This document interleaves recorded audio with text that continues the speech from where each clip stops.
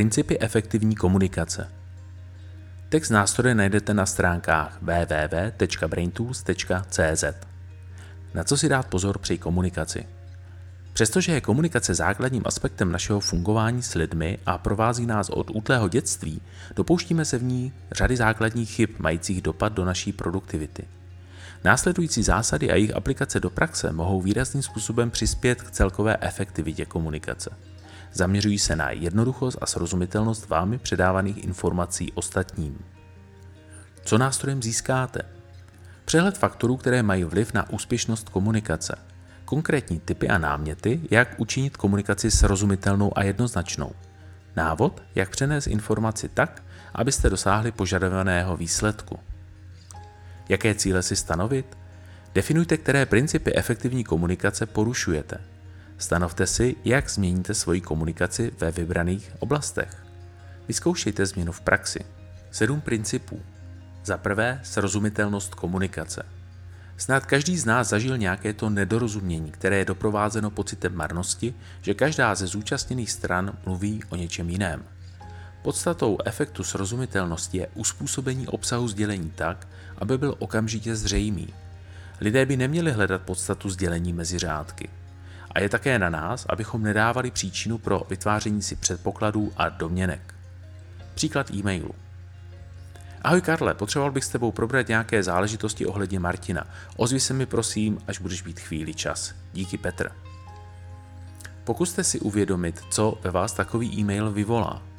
Lze očekávat, že vás napadnou doplňující otázky. Hned první otázka se může týkat, o kterého Martina se jedná. Dále není patrné, jaké záležitosti chcete řešit. Čeká se od Karla nějaká příprava či podklady? Chybí časové určení, dokdy má být záležitost vyřešena. Po takovém e-mailu nás často napadají spíše negativní problémy, které budeme muset řešit. Vhodnější formulace. Ahoj Karle, Martin Novák z tvého oddělení spolupracuje s mými lidmi na projektu implementace nového informačního systému. Prozatím řešil práci na projektu mimo svůj pracovní rozvrh a vzhledem k jeho zkušenostech jej chceme začlenit do projektového týmu. Rád bych s tebou celou záležitost prodiskutoval po pondělní poradě vedení cca mezi 13:30 a 14 hodinou. Vyhovuje ti tento čas? Díky Petr. V druhém případě je sdělení srozumitelné a váš partner ví, o čem chcete jednat. Může se na takové jednání připravit, což se odrazí v jeho efektivitě. Rovněž navrhujte jasný časový rámec, který příjemci dává jasnou informaci o tom, kdy máte čas. Pokud necháte návrh na partnerovi, může navrhnout čas, který nevyhovuje vám a zbytečně tak můžete hledat vhodný termín na několik pokusů. Za druhé, stručnost komunikace. Pro stručnost je nezbytné jasně vyjádřit myšlenku sdělení a eliminovat všechny nadbytečnosti v podobě nadbytečných slov či vět anebo opakovaných sdělení stejného obsahu jen v rozličné podobě. Příklad. Ahoj Martino, na základě našeho rozhovoru během porady minulé úterý bych se ráda vrátila k problému projektu měření spokojenosti zaměstnanců, a to jak ve firmě jako celku, tak u jednotlivých úseků. Jak jsi určitě všimla, panuje mezi zainteresovanými osobami rozepře, jak k celému procesu přistoupit, což je patrně zapříčiněno nedostatečnou informovaností o tom, co je cílem šetření jako takového. Domnívám se také, že díky tomu nebude pro projekt zajištěna dostatečná podpora. Vzhledem k mým zkušenostem a určitě i tvým navrhuji se nad projektem sejít a vše řádně prodiskutovat. Co si o tom myslíš? Díky, Šárka. Uvedený e-mail je nejen dlouhý a obsahuje zbytečné informace. Navíc také odporuje první zásadě, kterou je srozumitelnost. Současně chybí jasná definice toho, co chce odesílatel řešit a co přesně požaduje po adresátovi. Vhodnější formulace. Ahoj Martino, na poslední poradě se objevila určitá nedorozumění ohledně projektu šetření spokojenosti zaměstnanců. Ráda bych s tebou na společné schůzce probrala následující body. Metodiku projektu, informovanost o projektu ve firmě, zapojení odpovědných osob a podpora projektu. Vyhovovala by ti schůzka kdykoliv během pátku? Díky, Šárka. Za třetí, konkrétnost komunikace. Pokud je vaše komunikace konkrétní, mají vaši posluchači jasnou představu o tom, co jim sdělujete. Pomocí vhodných detailů a příkladů učiníte vaše sdělení jasné a přesně zaměřené. Jako příklad použijeme předchozí e-mail. Povšimněte si množství vět, které nesdělují jasně, co se od příjemce očekává, ani o čem vlastně bude řeč. Konkrétnost v podobě odrážek napomáhá rychlému vhledu do situace a šetří tak čas oběma zúčastněným stranám. Za čtvrté, korektnost komunikace. Korektní komunikace zahrnuje kromě gramatické správnosti sdělení také přizpůsobení obsahu jejím příjemcům. Častým nedostatkem jsou odborné termíny bez vysvětlení, gramatické chyby a překlepy. V některých případech tak může dojít nejen k nedorozumění, ale také k mylnému pochopení sdělovaného obsahu. Za páté, promyšlenost komunikace. Pokud svou zprávu promyslíte, jsou patrné logické souvislosti sdělení, umožníte tak lepší pochopení příjemcům informace. Pokud si vyčleníte čas a prostor na promyšlení komunikovaného obsahu, ušetříte si řadu nedorozumění a čas strávený jejich vysvětlováním. Příklad. Ahoj Katko, chci se v krátkosti vrátit k tvé zprávě, kterou si mi v pondělí zaslala. Dal jsem ji Martině, aby prověřila uvedená čísla vycházející z jejího úseku. Rovnou se mě ptala, jestli víš o mítinku jejího oddělení, který bude v pátek. Měla by se tam řešit otázka fakturací a klíčování fixních nákladů. Bylo by dobré, aby se z porady rovněž účastnila. Díky, Tomáš. Jak je patrné z příkladu, jedná se zde o zpětnou vazbu ke zprávě, její kontrolu a následnou finální úpravu. Vše je na počátku zmíněno, nicméně následně zastíněno dalším tématem a nakonec bohužel vůbec nedořešeno. Současně není vhodné v jednom e-mailu řešit více záležitostí.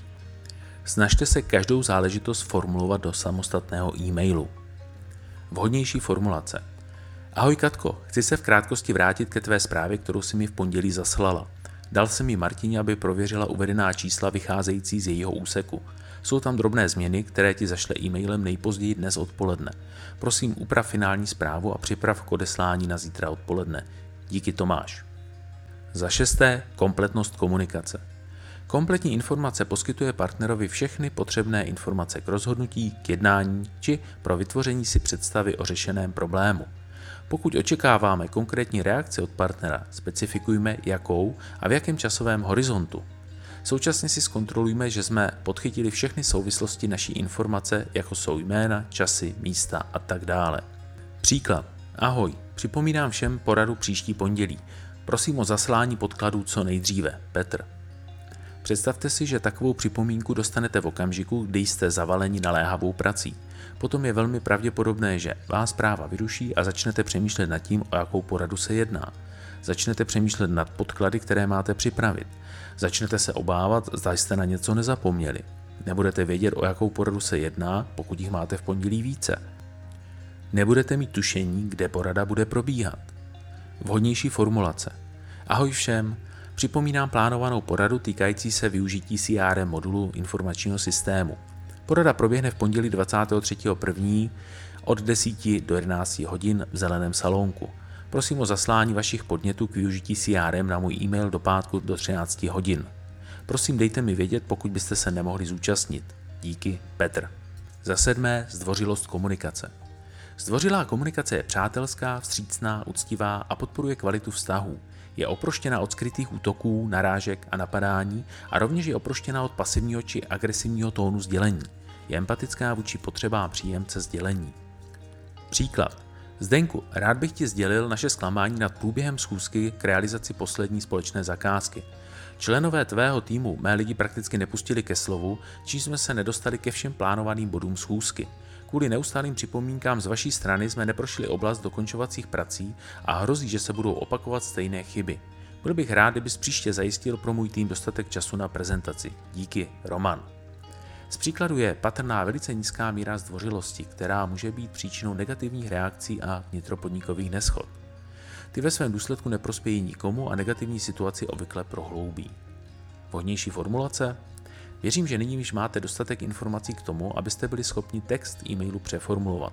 Pokud budete chtít, můžete nám svou formulaci zaslat. Shrnutí. Dodržujte ve své komunikaci uvedené zásady. Zlepší se nejen vzájemné porozumění, ale také kvalita vztahů. Typy pochopitelně platí nejen v psané komunikaci, ale také v té verbální. Za prvé srozumitelnost. Nevyvolávejte svým sdělením nejasnosti a pochybnosti. Za druhé stručnost. Pozor na nadbytečná slova. Za třetí konkrétnost. Sdělte jasně, co chcete.